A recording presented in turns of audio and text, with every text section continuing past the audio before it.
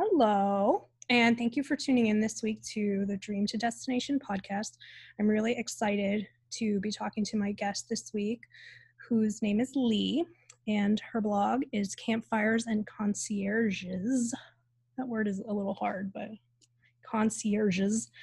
So, Lee has a travel obsession that goes way back to her childhood when she traveled the Midwest with her dad, who was selling vacuum cleaners door to door, which is super charming and vintagey.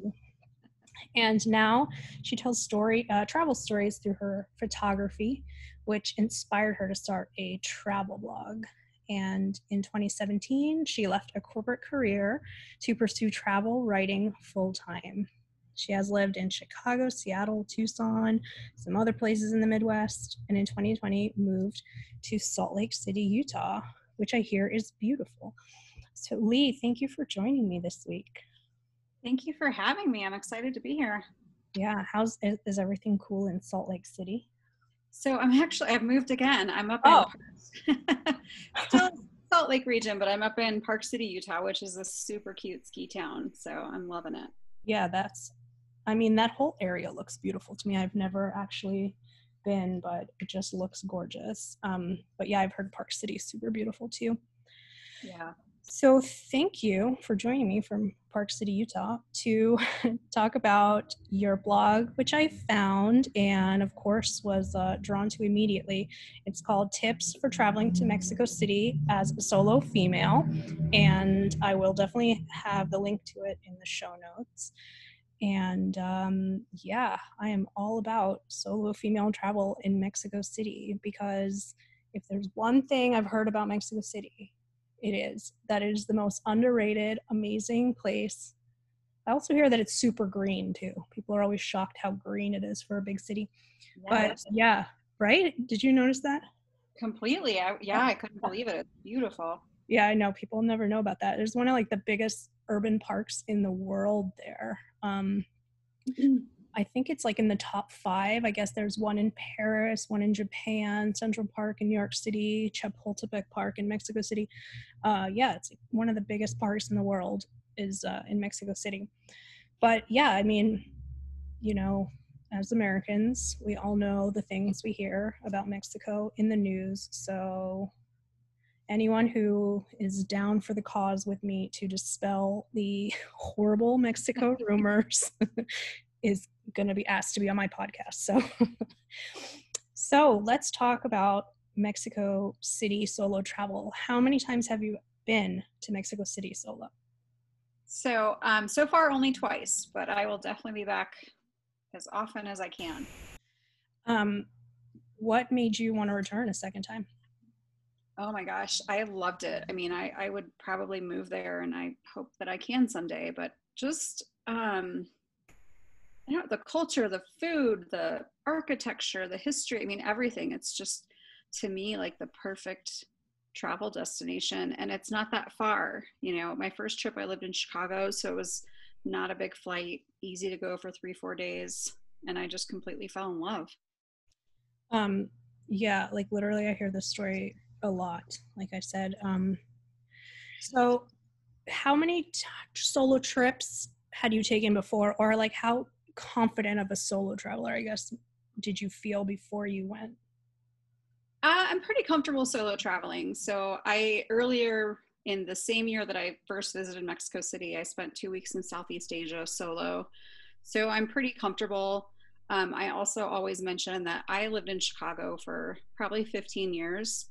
I'm single, so I'm very comfortable in urban environments, kind of walking around at night, things like that. So I'm a little maybe more comfortable than other people are. So what do you think would be your recommendation for a first-time solo female traveler? How do you think Mexico City stacks up? I know Southeast Asia is a pretty popular travel destination, but yeah, it's super far. So if you have a weekend, it's definitely out of the question if you're coming from the US, but Mexico City is, about 2 hours from a lot of places in the US. So what would you say to another solo female traveler, maybe for a first-time international trip? I mean, the fact that I've gone twice, I think says a lot, because I don't I don't repeat destinations that often. As you know, a travel addict, I have a huge list of places I want to go. So just the fact that I've already gone twice, it's like this place is pretty special. My first trip to Mexico City, I did a lot of day tours. So just because you're traveling alone doesn't mean you have to be alone the whole time. You know, I love food tours when I'm traveling in foreign countries. I did a bike tour on my last trip. So, you know, you have that flexibility of joining a group for the day and then being on your own for the rest of your schedule. Yeah, I love that. I think that's such like a huge solo travel misconception. It's like this like almost religious pilgrimage where you're not supposed to utter a word and you're not, you're just supposed to be solo and be hardcore about it. And I just say that like solo doesn't mean alone. It means that you're in control. Exactly. And there's a lot of room between like what you just described and a bus tour where you're shuffled around every 15 minutes for 7 days. There's so much flexibility in between for types of travel. So, all right. So for a first timer, you think go for it? Absolutely. Yes. Yeah. I mean, if you know, if you've never traveled solo, I think traveling to a big city can be intimidating. And again, that's kind of where my Chicago history gave me that comfort level. But you know, one of my articles talks about where to stay in Mexico City. There's so many little neighborhoods. I mean, you don't have to feel like you're in a city of, what is it, 20 million now? I think it's like 9 or 10, but Okay. still like a crazy number. Big though. Wait, that's three Chicago's. But the neighborhoods are so small and quaint. I mean, you really don't have to feel like you're in this mega metropolis city. You could just hang out in, like you said, Roma Norte for a week and fall in love. Yeah, no, for sure. So I've been reading through your Mexico City content on your blog, and there's this sentence that I'm gonna read to you. So I hope that's not super weird that I'm reading you your own words. But you wrote, "The truth is, if you don't feel safe at home, you won't feel safe in Mexico City." And I've like never seen. I mean, I think I get what you're saying, but I've never seen it like worded like that. So can you explain, like, break that down? That's like heavy stuff. For sure. So, you know, as someone who travels alone often, that's the question I get most from a certain type of person. There are people that are scared of the dark in their own home, right? And there are people who ask me, "Oh, did you feel safe? Did you feel safe?" And I think if you're just a naturally paranoid, scared kind of person, you won't feel safe in Mexico City. But that's not on Mexico City, that's on you, right? So it's just, I mean, people give me so many questions about safety, and I just think it's kind of in your head to Girl, some I, extent. I have a Mexico blog, believe me. I know all about the question. But honestly, like I've come to realize that like we don't talk about it enough. If I'm Yeah. like, I And think we should talk about travel safety more. I think people have this idea of travel, especially like someone who maybe only travels like once a year, every 2 years. Like they think traveling is like going to a place and shutting off your brain and just like taking it all in. But like the reality is you need to be more aware than you are in your hometown. Like sure. unless you want to go do an all inclusive on a beach where Right. like you have a bracelet on your wrist with your credit card and you don't even have to take your ID out of the room. So you're definitely not going to lose that. You know, like that's that kind of trip. But like if you're traveling instead of what I call vacationing, like you need to be more alert, I would think. Oh, for sure. And I, you know, I want to encourage people to travel, and I would encourage anyone to go to Mexico City. But there's just some people I know that wouldn't enjoy it because they're just not comfortable being alone anywhere, if that Yeah. makes sense. No, yeah, it does. It does make sense. And like obviously Mexico would be a super easy scapegoat to, you know, pin that on, especially coming from the US with Exactly. like the negative mainstream media. Yeah. So let's get into some of your Mexico City travel tips for solo female travelers. And the first one is about speaking Spanish in Mexico City. So tell me, how is your Spanish? Not great. Hablo un poquito. I'm always trying to learn more. I feel like I've been wanting to learn Spanish for years, but you know, I get by. But my first trip to Mexico City, that was kind of eye-opening because I had been to Mazatlan and Puerto Vallarta, and everyone speaks English in the tourist areas. So when I got to Mexico City, I remember getting in a cab and there was no English and I barely spoke Spanish. So I mean, that's so American to say, but I just didn't anticipate such a language barrier when I got there. Yeah, it can be. Definitely, like you said, but still, I still think it's 50-50. I mean, you have a higher shot of that 50 being in your favor in the more touristic areas of Mexico City. But yeah, it's, but I don't know how you found like people to be, but I just think Mexicans are just super kind and like accommodating and will try to help you. But Yeah. yeah, I always get this question. So, did you use an app when you were, what did you do? I use Google. I usually have Google Translate. I don't use it that often. Like I use it more like if I'm trying to figure out a washing machine, it'll translate a photo that you take. Yeah. I find in conversation it's easier just to kind of muddle through. And like you said, they're very understanding and helpful.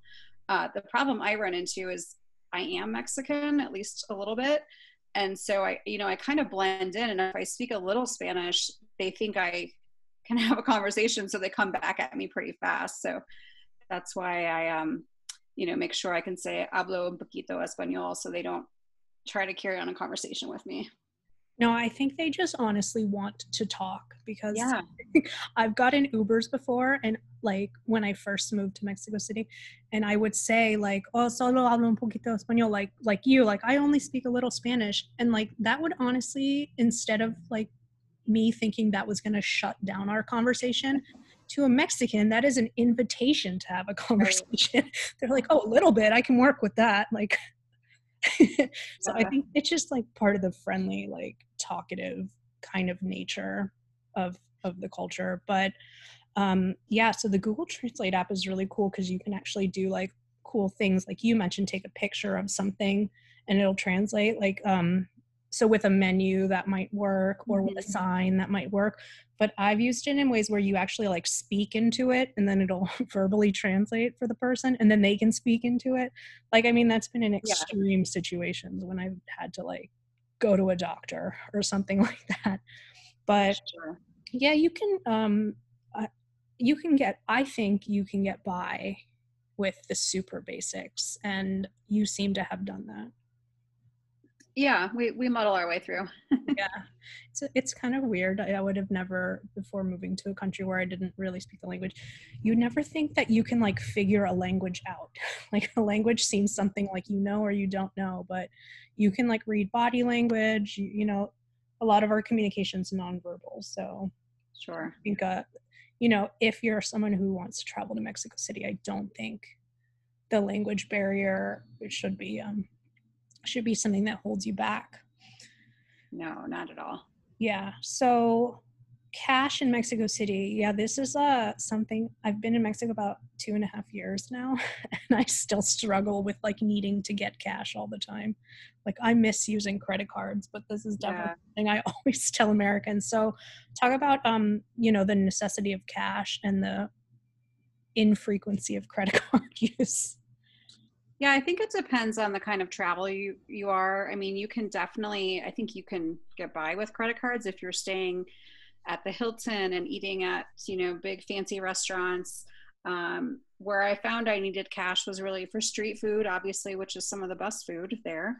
And just buying trinkets and stuff on the street or at the markets. So I actually got by with, I think, $50 cash, 1,000 pesos, in a week on my last trip. So I didn't spend a ton of cash, but it's just always nice to have on hand for tipping and things like that. Oh yeah, and like for sure in the bigger cities you can use the card a lot more. So yeah, yeah. And if you go to Mexico City and don't eat street food, I feel like you didn't really go to Mexico City. So, but a lot of people want to go to the mercados too, the little like artisan markets and stuff like that. And you definitely like those are going to be cash only. But of course, like museums going to take your credit card. If you're getting around with Uber, it's obviously connected to your credit card. But yeah, the cash thing is where did you take the cash from? I usually just get it at the airport at the ATM. Yeah, that's the best way I think to Yeah. from an ATM instead of like bringing dollars and then paying the change fee. Oh yeah, I never do that. I always have pesos. I lived in Tucson when I visited last, so I went to Nogales every once in a while. So I probably had some pesos, just to get me out of the airport. I will say too, though, I stayed in a guest house on my first trip, and they offered a discount if you paid in cash. So even though I could pay with a credit card, it was good to have cash because you get a discount for that as well. Yeah, you'll find that in some other places too. That's, it'll be random, like Yeah. you had it at your hotel. But yeah, cash is king in Mexico. Cash is still king. So tell me about your experiences eating out in Mexico as a solo diner. Oh, how much time do we have? I know. I always tell people I had to move to Mexico for the tacos. Oh no. So the reason I put it as a tip in my blog post is, when I was on a corporate schedule, and that's when I first visited Mexico City, I'm like, breakfast at 8, lunch at noon, dinner at 6. Like my stomach knows when it's time to eat. And I remember heading out, and I was starving for lunch at 11, and I couldn't find any place open. So I always kind of give that as a caveat, as like, the hours are a little different there. I think a lot of restaurants open for lunch at 1 or 2, and dinner is pretty late as well. So I still eat dinner early when I'm traveling because I'm old. But I found that restaurants were serving dinner at 7, but I was like the only one in the restaurant. So it's just a different atmosphere. Yeah, I guess I'm from Miami, so I've been living in like a Latin time frame for a while. Yeah. I'm used to like the late eating, so that I never even really picked up on that. But I guess yeah, they would not eat at 5 or 6. Right. Like that would be a little weird. But like, I guess that's also one of the beauties of travel is that you don't have to be on your previous schedule either. Exactly. So, what are some things people have to eat in Mexico City? So my first time in Mexico City, I took a food tour in Polanco, and it was actually billed as just a taco tour. So we went to like 5 or 6 different restaurants, had all these tacos. But I had what's called sopas for the first time, not sopa, which is soup, but sopas is like little mini tostadas on like a corn masa base. And they are like my favorite Mexican food ever now. You don't really see them on American menus that often, but they're fantastic. Yes, So sope. that's They're delicious. yeah. People always think I'm saying sopa. I'm like, no. Sope. But yeah, those are great. All the street tacos. I mean, I've had some good food in Guadalajara as well. Jalisco kind of has their own cuisine there, but I mean, obviously the tacos, the drinks. I love the drinks in Mexico. The agua fresca, horchata. It's just, oh, I could eat there every day. I know. Um, so you wrote about tipping. You were tipping 10 to 15%. I see that you wrote, which is typical. Yeah, 15. Yeah. Say, I think if you tip under 15, they're gonna think that they did bad service. Okay. Good to know. Yeah, I mean, that's just especially in the big cities. I think like in the smaller places, you would probably just leave the change that Right. like European style. But I don't know. Who knows? In Mexico, Yeah, I think tipping evolves too as more Americans travel. that's true. I think maybe they'd expect it from an American. Yeah, tipping used to be such an American thing, and now it's like they kind of come to expect it. So I know before where I've read blogs that say, oh no, you don't have to tip in Belgium. And then the guy's standing there with his hand out waiting for a tip. So I think this is kind of something that evolves all the time. Yeah, I agree with that too. So what is okay, so you have like a serious pro tip in your blog about how the tip is handled. So walk Yes. everyone through that. And my example is not good because it makes me sound cheap, but it actually happened with 50, not 15. But sometimes they'll add a service charge to your bill already, so you're already tipping and you don't have to add any more. A lot of times, and this is getting more common in the States, they don't take your card away back to the kitchen, run it, and come back. They run it right in front of you on a little machine and ask you verbally how much to add. So I had an instance where I think I wanted to add 50 pesos and they had added 50%. So it's just a matter of making sure I don't even know the Spanish word for percent. Oh, I know that, what is it? por ciento. It's the Por same. ciento. Makes sense. So I know it's, propina is tip, but just making sure if you're tipping, what you're telling them verbally is in pesos or porciente? Por ciento. Por ciento. Like Okay. percent with an O. Got it. But yeah, so I guess that's something. And I always, now that I live here, and like, so that the machine is called the terminal. So they'll ask you if you want the terminal, and you say, yes, and then they bring it to you. And I always think that's so much better for servers. Like in the US, they have to be like $22 on this card, and like 1974 on this card, and like so I'm always like, man, we need to get terminals in the US. So, but yeah. I didn't like it at first because it's kind of awkward, like telling them how much you're going to tip, but now I'm just used to it. No, that was like the pro tip part of that. Like, they ask you for the tip amount, because then they add it in, it's just done differently. It's just it's done here. Like if you tip them 2 pesos, I mean, that's what it is. It's not, I mean, that's not cool, but like that's what I'm sure they've gotten 2 or terrible tips before, and they just have to like hear it to their face instead of seeing it in 3 minutes after you leave the restaurant, like in the US. But yeah, also the point is, be a good tipper. Right.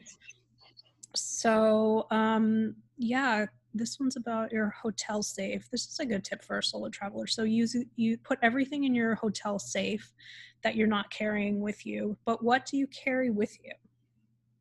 I carry with me just some cash, 1 credit card, and a backup ID.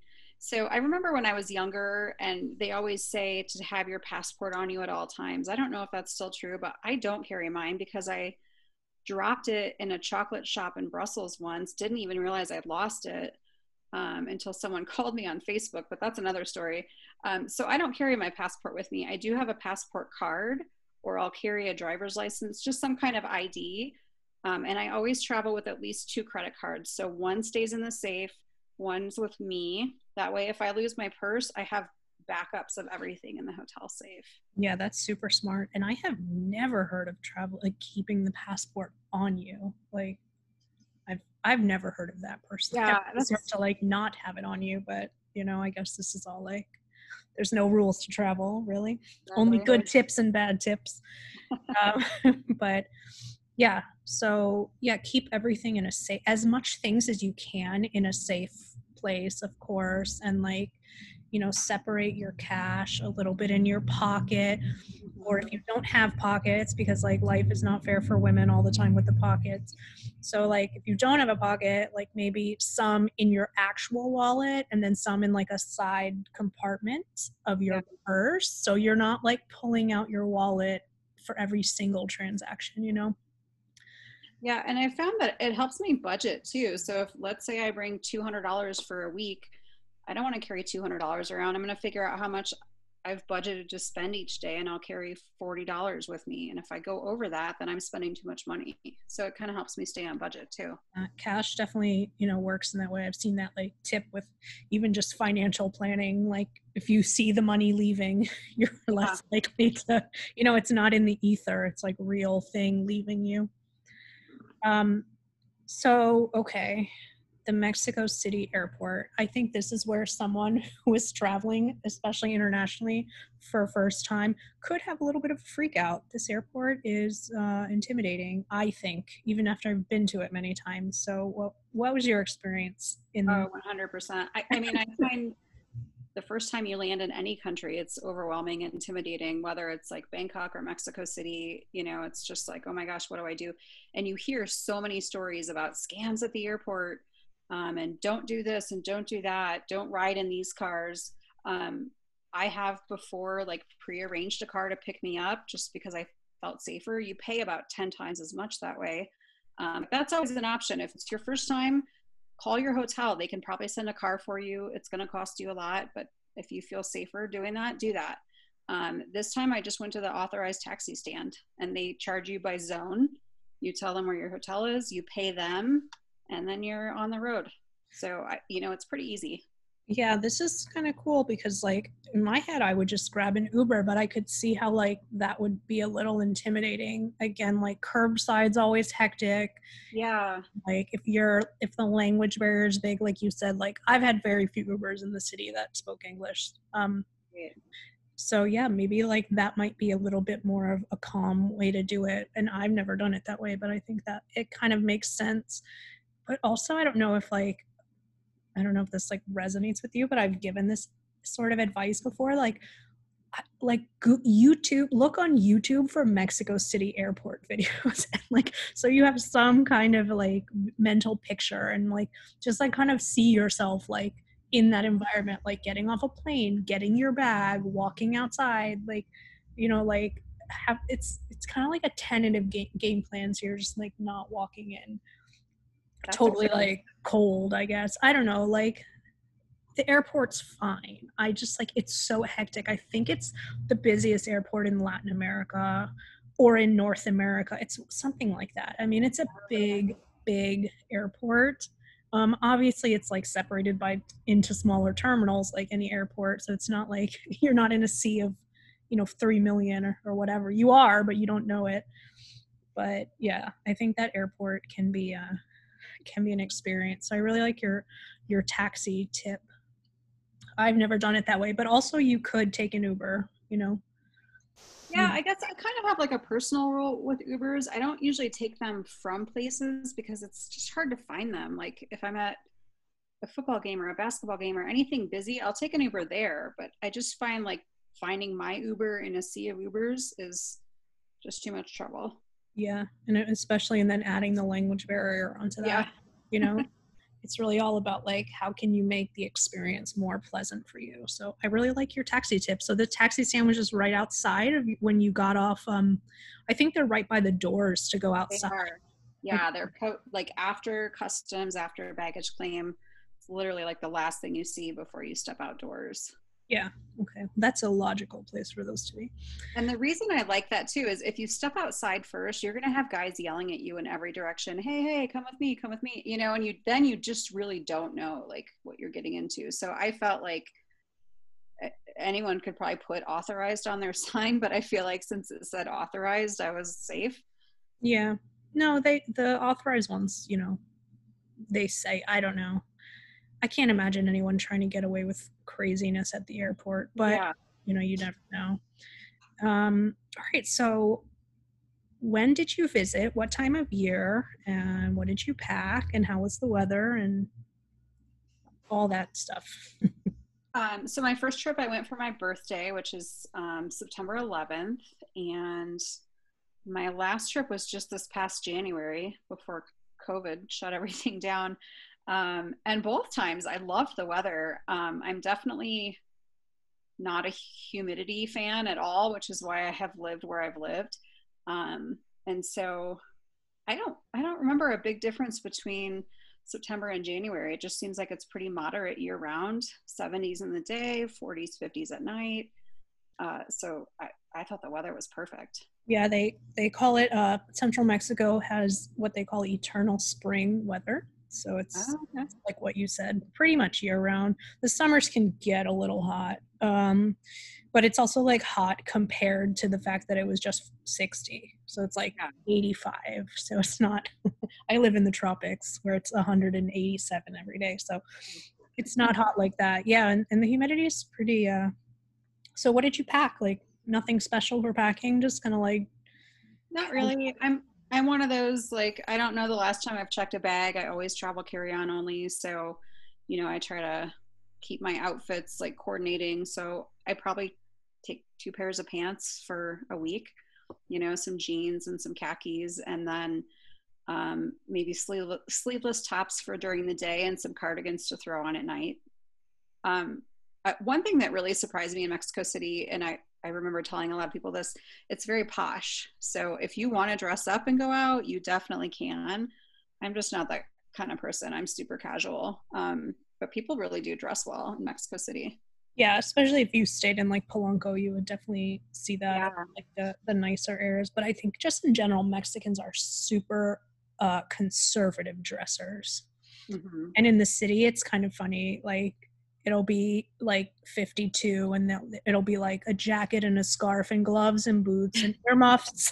Like, so it's like, it's either like covered up because they like to cover up, or I don't know, dramatic. I'm not sure. Yeah. But yeah, I would err on the side of like, definitely like what you said, like a cardigan or something with you at all times. But I think this is one of the places where it's really good to practice your minimal packing, because like you stayed in a hotel, for example, but like if you're staying in some of like the more historic and cute kind of hipstery neighborhoods like Roma and Condesa, like a lot of the older buildings are gorgeous and aesthetically pleasing and have no elevators. So it's like you will be carrying your bag up several floors, and like, is it worth it for 5 days, or can you just take the smaller suitcase? So, but I think Mexico's a good place to practice your minimal packing. For sure. And then you can shop and bring more things home too. It is fun to shop there for all like in the pretty colorful markets. Yes. So, okay, let's talk about data and Wi-Fi and all that like fun stuff. So, what did you do? Did you turn on your international, or how did you? No, so my first trip, I don't know, I just wasn't that kind of traveler. I was like, I can get by with Wi-Fi, so I would maybe take screenshots of map routes, and just not be connected when I wasn't at my hotel. I traveled to Asia like that too. I don't know if I was cheap or stubborn or what, but I did get into, Mexico City. Like, I realized quickly getting cabs, and I was staying in this guest house in Condesa, so it wasn't a big hotel, and we had a lot of communication issues getting around. So I definitely recommend having data if you can, and Uber is just easier that way. You don't have to worry about a language barrier because you can just put your destination in. My second trip, now I have Google Fi, which is pretty amazing. It's Google's data plan, and international travel is included in your plan. So the second I land, it says, "Welcome to Mexico, you're covered." And so my second trip to Mexico City, I was much more connected, and which was great. So using Uber was super easy. And that's really the main one. But also if if you're not confident, I like to wander around and get lost. But it's nice to have that app that I can follow back home if I am lost. What is Google Fi? I've never heard of it. Yeah, most people haven't. They use the towers of 3 different, so I think they use T-Mobile, Sprint, and somebody else. So they use other providers' towers. But what I love about it, besides the international travel, is you pay for what you use. So like before I had Verizon, I paid $80 a month for 4 gigabytes. If I went over, I paid more. If I went under, I was just paying for stuff I didn't use. But Google just charges you by the gig. So, months that I'm traveling and using it a lot, my bill's higher. But then when I'm home and I'm at work and home with Wi-Fi all the time, my bill's really cheap. So I love it. So coverage isn't as good as Verizon, but like if you can land in a country and have coverage without calling ahead and without paying $10 a day, I think it's worth it. No, yeah, I've never heard of Google Fi before. So it does it act like a phone, or it just acts like a data plan? So Google Fi is just like Verizon or AT&T. So they own my plan. I also have a Google phone. So I think you have to have an Android phone to work with it, but the Google Pixel has one of the best cameras. So I'm good with that too. So if you don't have a Google phone and you don't want to use your very expensive international data plan, what I would say you should do is pick up a SIM card, and you can get them as soon as you land in the airport. And it's going to give you, a temporary Mexican number, but you would just pay for the amount of like gigs that you think you're going to use. But I really don't think anyone should be in Mexico City without their data plan, without some kind of data, because like Wi-Fi is good. It's not always great. And yeah, you mentioned in one of your other blogs about like, it's not super easy to like stand in the street and flag down a cab when you don't speak English and you're like, speak Spanish and you're in another city. And right. Like, I really think the ability to just call an Uber from wherever you are and like have maps, getting lost is super fun when it's a choice Right. when you're lost, because you're just lost and you can't call an Uber to get you unlost. It's less fun, but I think like you can get a SIM card that would last you a week. I mean, as long as you're not like watching movies on it, like for like $20, like it's a worthwhile investment Yeah. for your travel. So yeah, that would be the third option. But this Google Fi is super cool. I wonder if it's true about you need to have a Google phone though, or an Android phone, because that like eliminates I think half of the people. But yeah, so yeah, check that out, Google Fi, or call your phone company and see how much they charge for their international data plan. But usually I would think you'd have to put that on before you traveled, because once you're in Mexico or wherever, you probably can't then call them. So No, yeah, you'd have to get on Wi-Fi and make the call. And some plans are better, like you don't have to have coverage for 7 days. If you don't turn on your phone for a day, they won't charge you. So, I mean, there's a lot of different plans if you just need it as an emergency backup. Um, but yeah, the SIM card's a good tip. I was just always too lazy to figure out how SIM cards work. I really don't understand them. they're pretty easy. You just take yours out and put the new one in. But yeah, they're super, super, super, super tiny. So you have to like be very Yeah. aware and not lose your old one is the only like Uh, caveat to SIM cards. But I hope like, given how much time we've talked about this, I hope it comes across that it's kind of important to have some kind of a plan. And if your yeah. plan is to have no plan, like, at least like go through your options in your head and at least think about all these suggestions. And then if you're like, no, I don't need anything, then that's fine too. But, at least like know what you're getting into, I guess, is Yeah. the moral of the story. So we are going to take a quick break and come back and talk about a couple more things: Mexico City, a couple Mexico City neighborhoods, and of course, Mexico City food. So we'll be right back. Hey. Hi. Hello, welcome back. So getting around Mexico City, how do you get around now that we have our SIM card or international data or Google Fi plan that I hope I can get? How did you how did you navigate around? So this is where I'm probably not the best solo free traveler because I just used Uber. I know Mexico City has buses. A lot of people take the subway. Honestly, when the most expensive Uber ride is like $6, $7, that's just my default. I love taking public transportation in some cities, but for some reason, I just never bothered in Mexico City. Um, so Uber worked. My first time, super tourist, I did the hop on hop off, which I do almost anytime I visit a new place, just to kind of get my bearings. So that was kind of a fun way to just get around Mexico City. But then just going to dinner and stuff, Uber or walking. I mean, I think choosing where you stay, which I'm sure we'll talk about later, has a big impact on getting around. Because if you stay in a cool neighborhood, you can probably walk everywhere.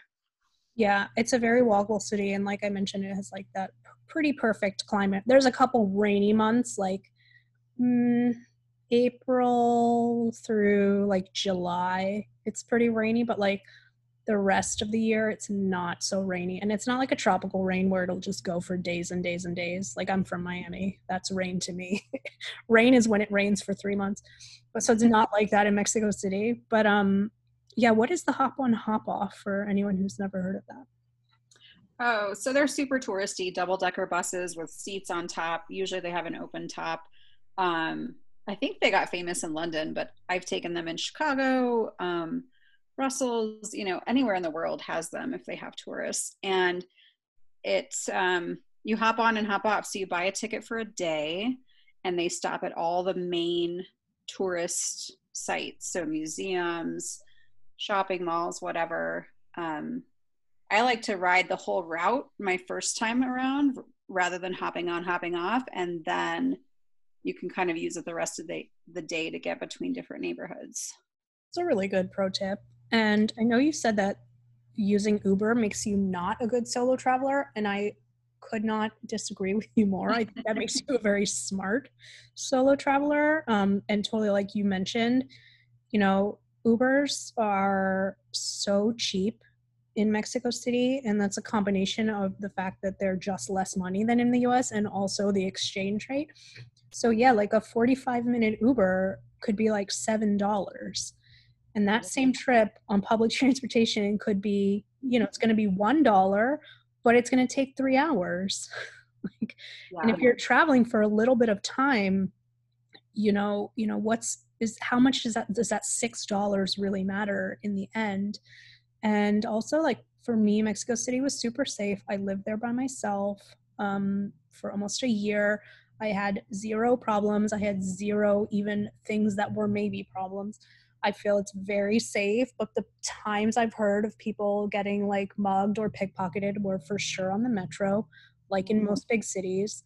So I think it's the smartest choice for a solo traveler to not use the metro. I know it's cheap. I know it's cute, especially if you're not from a big city. Like for a New Yorker, they could care less about the metro. Right. But like if you're from somewhere that doesn't have a metro, it's like, oh, I'm in the metro. How cute. But I mean, you just at some point have to, it's either a thing of time or money, you know, and it's like, yeah, the metro is cheaper up front, but what if you get pickpocketed? Yeah. And the number one thing I hear from anyone who's been pickpocketed is, I never even felt them. Like, they're skilled. Yeah. So, you know, think of it as sort of just paying it forward, kind of like you're paying for the cell phone you might get stolen by using an Uber. And also you get from like your point A to point B, you know, in one straight line. And, you know, most people are on a limited travel time. So is it worth it to save $5 and add 3 hours to your travel time? Like, Yeah, exactly. I think you make the smart choice as a as a traveler. So that's just my 2 cents. But yeah, I always recommend women not to do public transportation. But there is, for the metro specifically, and in the big buses, like there's the accordion that they put in the middle of the buses to make like one bus into two buses. And usually the front is for women and then the back is for men. And it's the same with the metro. The front cars of the metro are for women and children.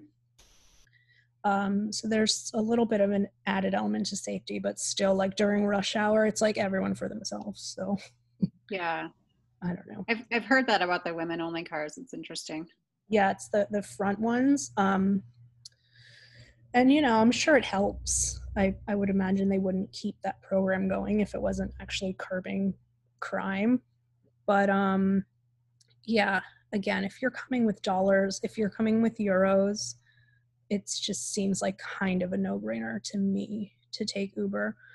But again, you know, I guess that's a personal choice, but pros and cons to each one. I think you either get money or you get time. So Yeah.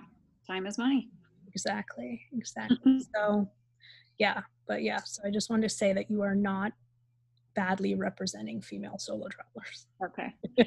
I think I follow so many backpackers that are like trying to cut down every last penny that sometimes I feel inauthentic if I stay at a Hilton or take an Uber versus, you know, roughing it. But all those backpackers are wishing they were in the Uber as soon as they're in the hostel and like someone's snoring and keeping them up late. true. So, you know, anyway, yes, I recommend Uber. I don't really care if backpackers hate me. So how did you avoid getting sick in Mexico City? Because I think this is the second most asked question after safety for me. For sure. And I mentioned it in my blog. I am not super cautious. I mean, I'm not gonna like go drink out of a hose in someone's yard, but I do get drinks with ice. I mean, you can take it. My mom's very cautious, so she will even brush her teeth with filtered water, not have anything with ice. I kind of roll the dice a little bit, you know. So I'll get a can of Coke with a glass of ice.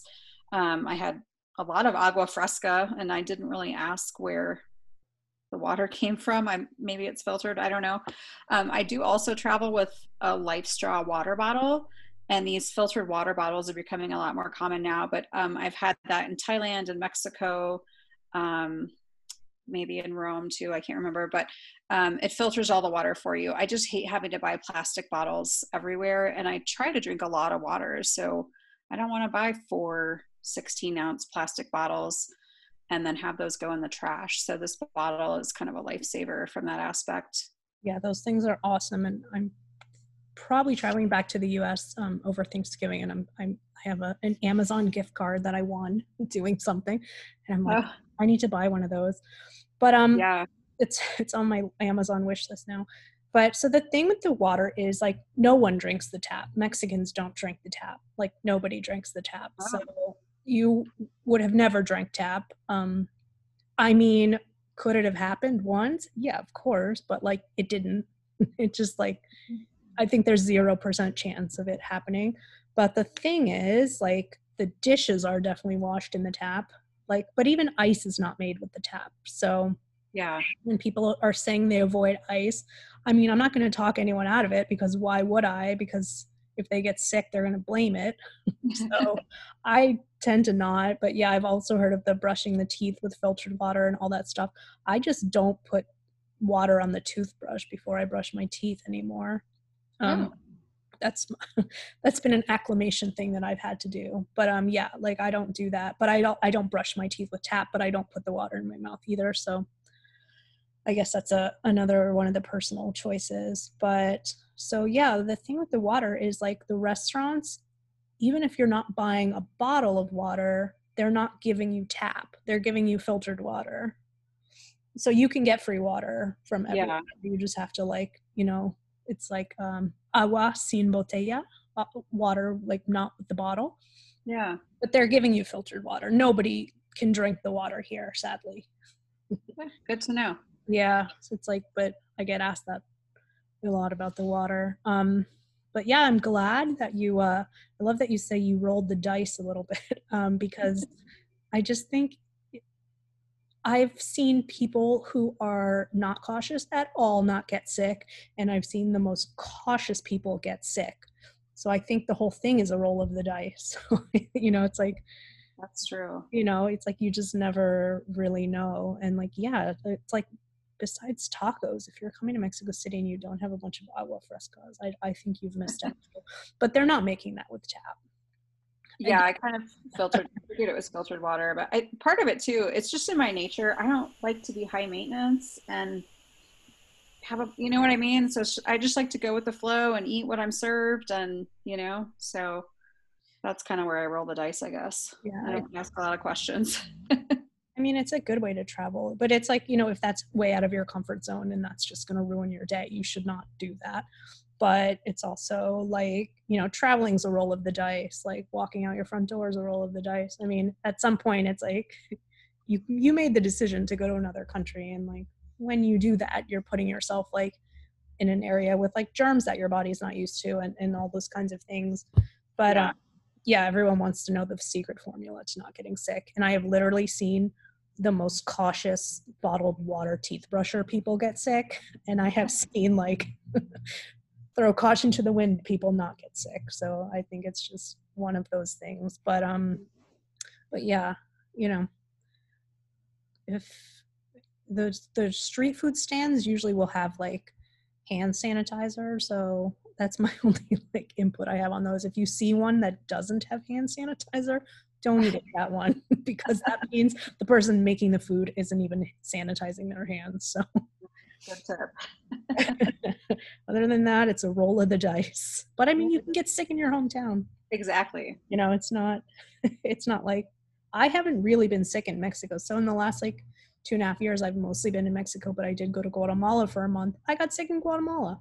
Oh, I'd been in Mexico like all this time and never got sick. And then I went there where like no one's constantly asking, how do you not get sick? How do you not get sick? right. So it's again, like for me, that stuff has become a little bit, like you said, roll of the dice. Yeah. So this is such another pro tip. I can tell you've been to Mexico City more than once. Tell me about the streets and the sidewalks. I just thought this one, I kind of threw in as a joke to watch where you walk, but it's true. I mean, the potholes are pretty big. I know you guys had an earthquake, pretty major earthquake a few years ago between my two visits, but I don't like to wear sneakers when I travel, especially like gym shoes. So, I walk in ballet flats or something comfortable but cute. And yeah, the potholes in Mexico City were a little crazy. And I know most of us are so used to like walking and scrolling through our phones. So just, a little tip of watching where you walk when you're walking around. But also, I think in a city by yourself, you shouldn't be scrolling through your phone. You should be aware of your surroundings and paying attention anyways, looking up, around, and down. Yeah, it's totally true. But like the potholes are so epic. And but I think maybe I wish I would have remembered this when we were talking about packing, but like don't even bother packing any shoe with like an elevation of any kind, like even a wedge shoe. I have seen like the worst fall. Like I've gotten rid of all mine. I'm only flats because I've just seen so many falls. But like I remember after I lived in Mexico for a while, like someone in the US was like, what do you like, and it's a new place and I'm raving about how much I'm in love with it. And they're like, what do you not like about it? And I was like, you have to look down all the time. That was my one thing that I really hated about living in Mexico City, because like you can fall through a hole.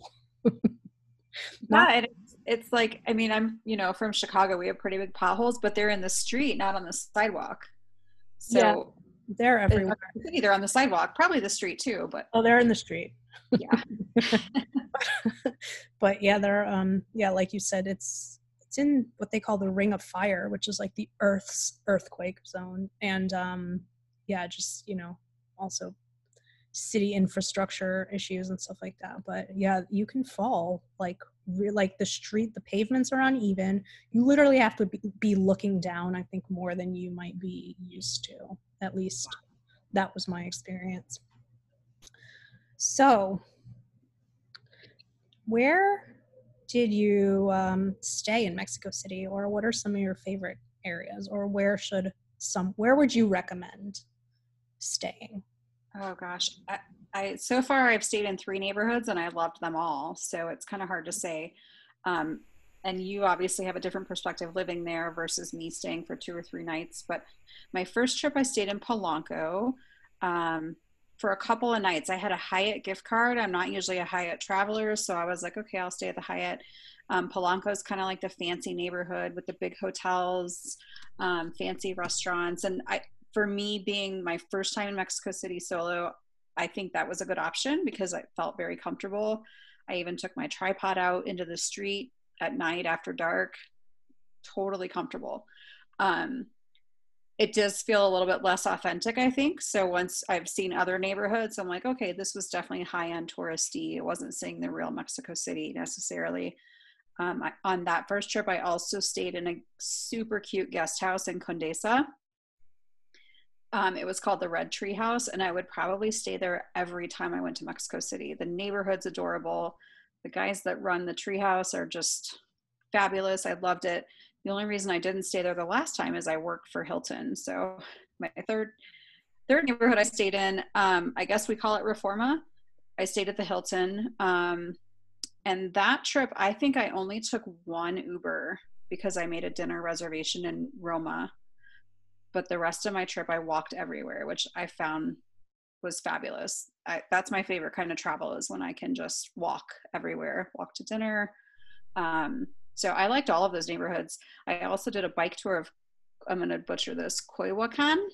Yeah, no, Coyoacan, you got it right. Frida Kahlo's neighborhood. And that was super cute too. Very authentic feeling, very artsy. So that's why I say, like, I'm going to keep going back to Mexico City. I mean, if you can, stay in a different neighborhood every time and just explore that neighborhood. That's such a cool tip because, like, again, I think we mentioned the 9 million population. Like, the traffic is pretty epic. Like, yeah. If I can offer any advice to anyone about Mexico City, it's like pick a neighborhood for the day and stick to it. But like all the neighborhoods you mentioned, if you're doing like 3-4 day trips, like you could spend like Coyoacan, for example, Frida's neighborhood. Like that's in the south of the city. So you could really explore the south of the city if you stayed there. Mm-hmm. And then Polanco, it's like in its own place, sort of. Polanco is what's like the northwest part of the city. And it is the very high-end neighborhood. There's I don't know if you walk down there's like a street with all the fancy like shops on it. They call it the Rodeo Drive of Mexico. Oh yeah, Avenue Masaryk, I think. Yeah, that one. Yeah. It's a pretty street.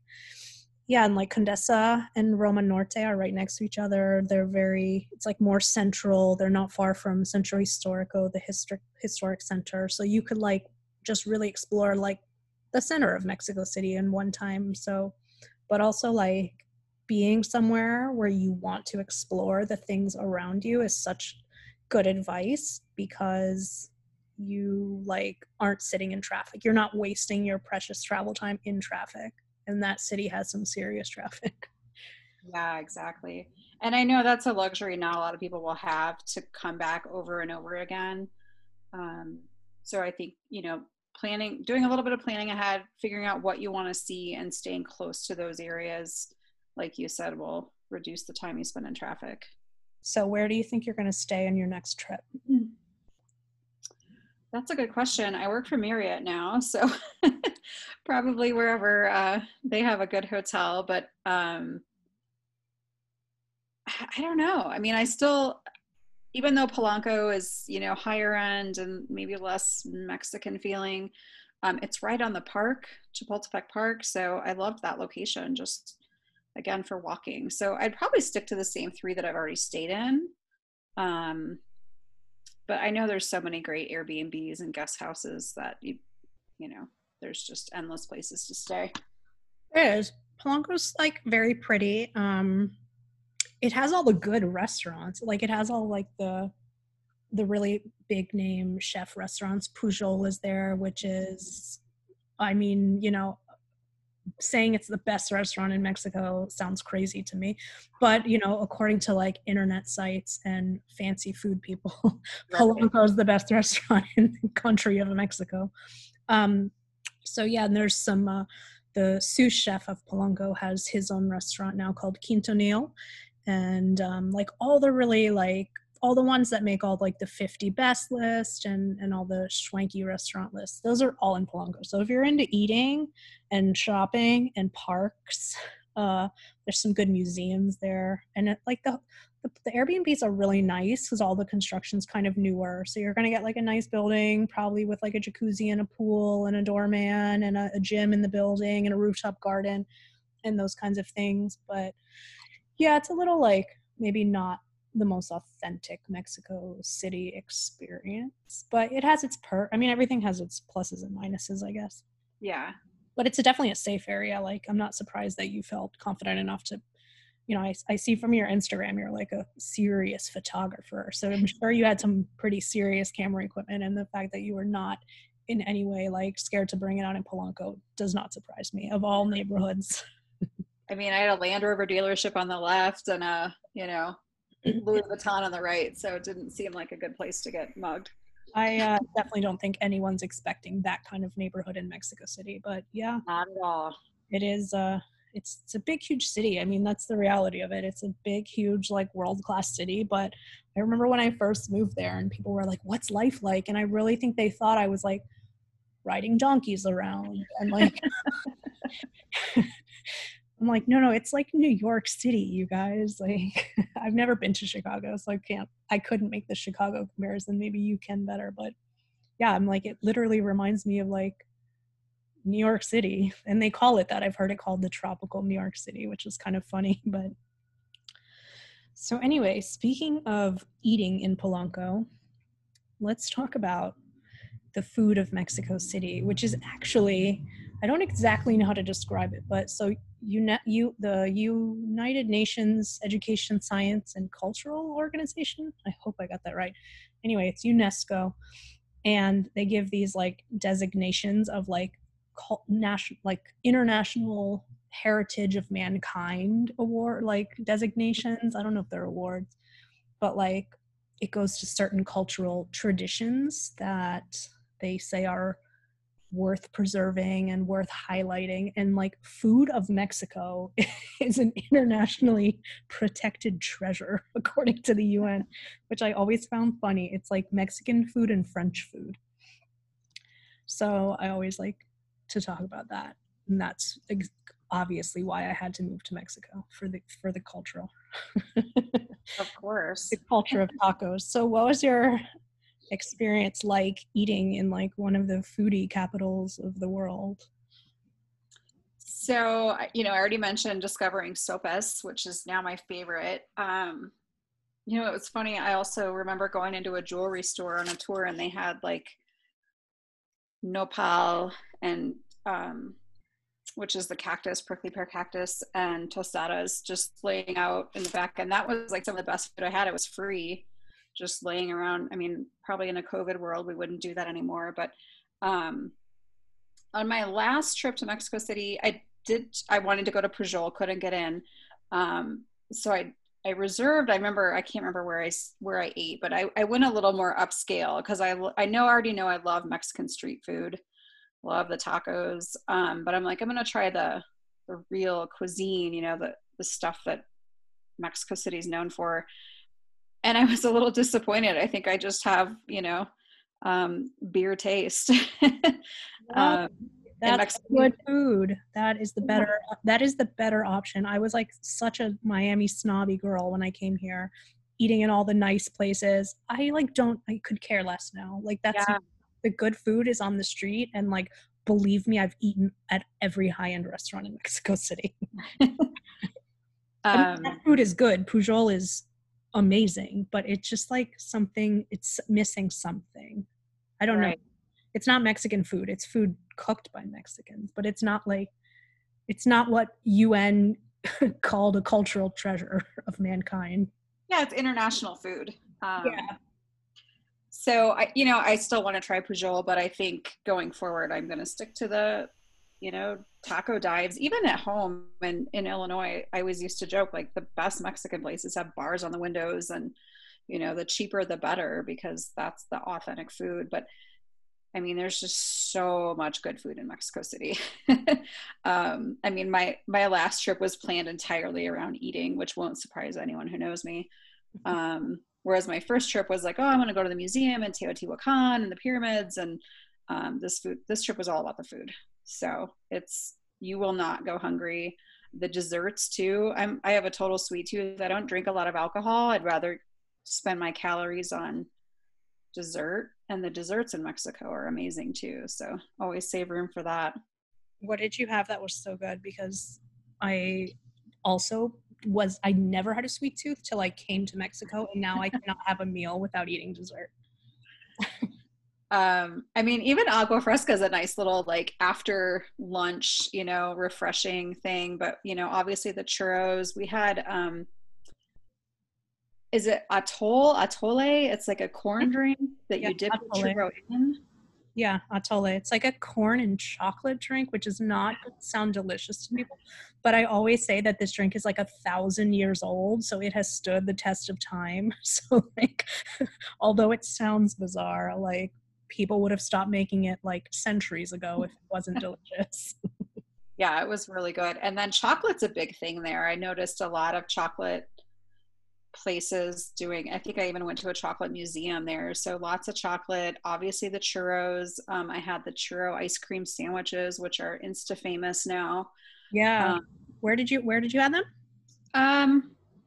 Tell me the popular El Moro. El Moro, yeah, that's the famous churro place in the city. Yeah, I mean, there was a huge line. You get to watch them make the churros and then get these little ice cream sandwiches. It was so good. But I love, like, just when you're walking around on a warm day, everyone's eating a popsicle or an ice cream cone. Like, they're really big on sweets down there. I honestly think, like, that's what happened to me. Like, Mexico City felt like a carnival. And, like, it's not like in the U.S. where you have to, like, drive somewhere and park and get out and get in a line and then get a dessert. Like, I just am, like, walking by places and I just reach my arm out and, like, there's a churro in my hand. Exactly. I don't know. It sort of became like magic, and now I'm a dessert addict. I don't know what happened. But so did you eat a ton of tacos? Yes, always a ton. If I could get sopas, I got sopas because I just can't find that very often in the States. I think they're from Jalisco. I think that's like where you'd get Oh, interesting. Sopes. That's where I've eaten the most sopes. And that's where my family's from, and I did not grow up with that. Like no one in my family has heard of them. But Yeah, Mexican food, I think to a lot of people is like a monolith where it's like literally like different from street to street. yeah. So yeah, there's people that have like, that thing is from where they're from and they're like, I've never heard of that. But I ate the most sopes in Jalisco. So for me, they're I don't even know truthfully where sopes are from, but they're delicious. They're like, I guess they're like sort of if like a tortilla was like 8 times as thick and like kind of spongy. Like if a tortilla and a pancake mixed, Yeah. kind of a sope. But Well, they're it's like a tostada, but I've never liked tostadas because they're messy. They break when you bite into it, and then you've got this mess. So it's like a tostada with like a firm base. I don't know. They're delicious. yeah, they are really good. But that's so funny because I don't associate them at all with Mexico City, and that's so funny that you're going around eating them everywhere. Um, but yeah, that's not surprising. I mean, there's like, I think they say there's a taqueria on every street, and I don't know if that's true, but I don't doubt it. Yeah, and it's not like the States where you get your combo platter with your big thing of rice and beans. And, I just like to order one of every kind of tacos. So one with pork and pineapple, one with chicken, one with carne asada. And there's a lot smaller than the Tex-Mex tacos, so you can eat 3 or 4 comfortably. Yeah, I mean, you can eat like 7 or 8 pretty comfortably for some people, but Yeah, I was being modest. but yeah, it's kind of like the taquerias are like a little world onto themselves. So like Mexicans like also won't order 8 tacos at once. It'll be like 2 tacos. They eat those, and then they'll order 2 more tacos. So you can just keep ordering rounds and rounds of food, and it's like normal. But there's something about eating the food hot here that's Yeah. a pro tip. So yeah. Um, so where else did you go that people need to try? So the one kind of, I would say fancy, not expensive, that I loved was called Testal, and it was around the corner from the Hilton, almost in like the Chinatown. There was like a little street, Chinatowny kind of. Yeah, no, I think it's small. It's like 6, 8 blocks, maybe Yeah. 6. But yeah, Mexico City has a small Chinatown. Yeah, and I just stumbled on that walking. So that was one good like upscale. I had octopus tacos and the huitlacoche. I don't know how to say that. The Oh, corn nut. yes, that's one of my favorite things. I had a soup, so that was good and fancy, and I liked it. So I would recommend that for maybe a nice dinner. But otherwise, I loved like El Caifan. I think that's a chain. I saw a couple of them. Yeah, El Khalifa, like Califa. Caifan. Oh, Caifan. I don't know if it's a chain or not, but there's a couple taquerias that have a similar name. So, Yeah, but yeah, was it like a pastor? it was. Yeah, they have the big pork on the spit. That's I had good sopas there. Good flan too. But they hand make the tortillas, and you can sit right at the counter and watch them make your food. Yeah. Tacos El Caminero was another good one where like each taco is $1, and I just ordered a ton of them and a Coke and had a little taco buffet. Yeah. Well, the fact that you went to Mexico City once, loved it, went back again, and just went to eat is like should inspire people to go to Mexico City because yeah, you're so right. Most people do not go to the same place Yeah. twice, and like I just love that you went back again and just went to eat. If I go back or when I go back, like it's gonna be to eat. Like Sure. I'm gonna go to like my favorite places and that's gonna be my Mexico City trip. Yeah, I can't wait to go back. So I want to thank you for chatting with me on my podcast. I'm just I love just like crushing sort of the like Mexico is unsafe thing as much as I can. Now, like, of course, there are unsafe parts of Mexico. But like, again, like, much like the food, like, the country is not a monolith, like, New Orleans in the US is, maybe not the safest, and Wyoming, pretty safe, all in the same country. So think of it that way. And, I think Mexico City just makes a really good first-time solo trip for a woman. Again, like you said, maybe it applies more to someone who lived in a big city. That could definitely be true. I lived in kind of a metropolitan area, so it didn't intimidate me.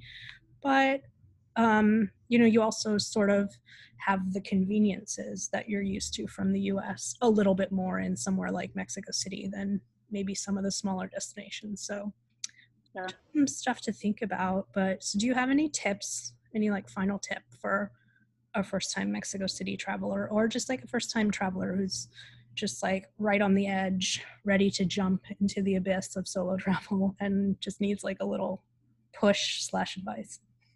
Just go. All right. Just book the ticket and go. Don't wait. I have so many friends who wait until their friend can go or their boyfriend can go. And if you're just waiting for people, you might never go.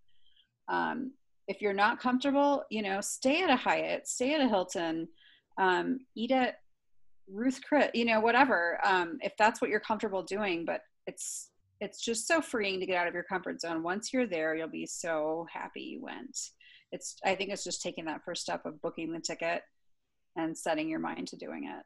Yeah. I mean, if I've ever heard, I think I've never heard any advice other than just go. Yeah. Don't overthink it. Don't listen to people who tell you you're going to get kidnapped. Because that's not, bad things happen anywhere. Yeah, that's definitely true. Cool. So how do people connect with you online? So my blog is campfiresandconcierge.com. That's pretty much my handle for Instagram, Facebook, and Twitter. So I'm on all the socials. And currently I'm just doing a lot of content around Utah because it's a new state. I'm actually writing a guidebook on Utah. So I've got to visit every corner of the state in the next year. And as soon as I'm done with that, I'm going back to Mexico City. Cool. Well, I will give you any advice you ask me for. Awesome. Thank you. Thanks for having me. You are so welcome. Thank you for joining me.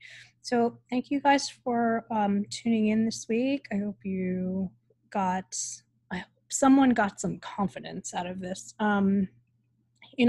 Fear is in our heads, and the only way, again, honestly, if you listen to solo travel podcasts or if you read solo travel blogs and you see any advice other than just go as how do you solo travel, please let me know what it is, because I've never seen anything other than just go. That's how you solo travel. You go solo travel. So yeah, as much as you need to do to get your confidence kind of in order, and then you go. That's how you do it. And Mexico City is just an amazing place for a first-time destination. The weather's great for the majority of the year.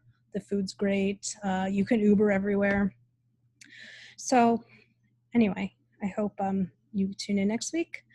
And until then, nos vemos, chicas. That means see you soon. Bye.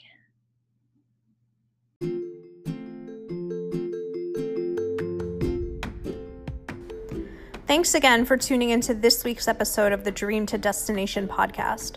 I hope you continue tuning in as I release new episodes each Monday.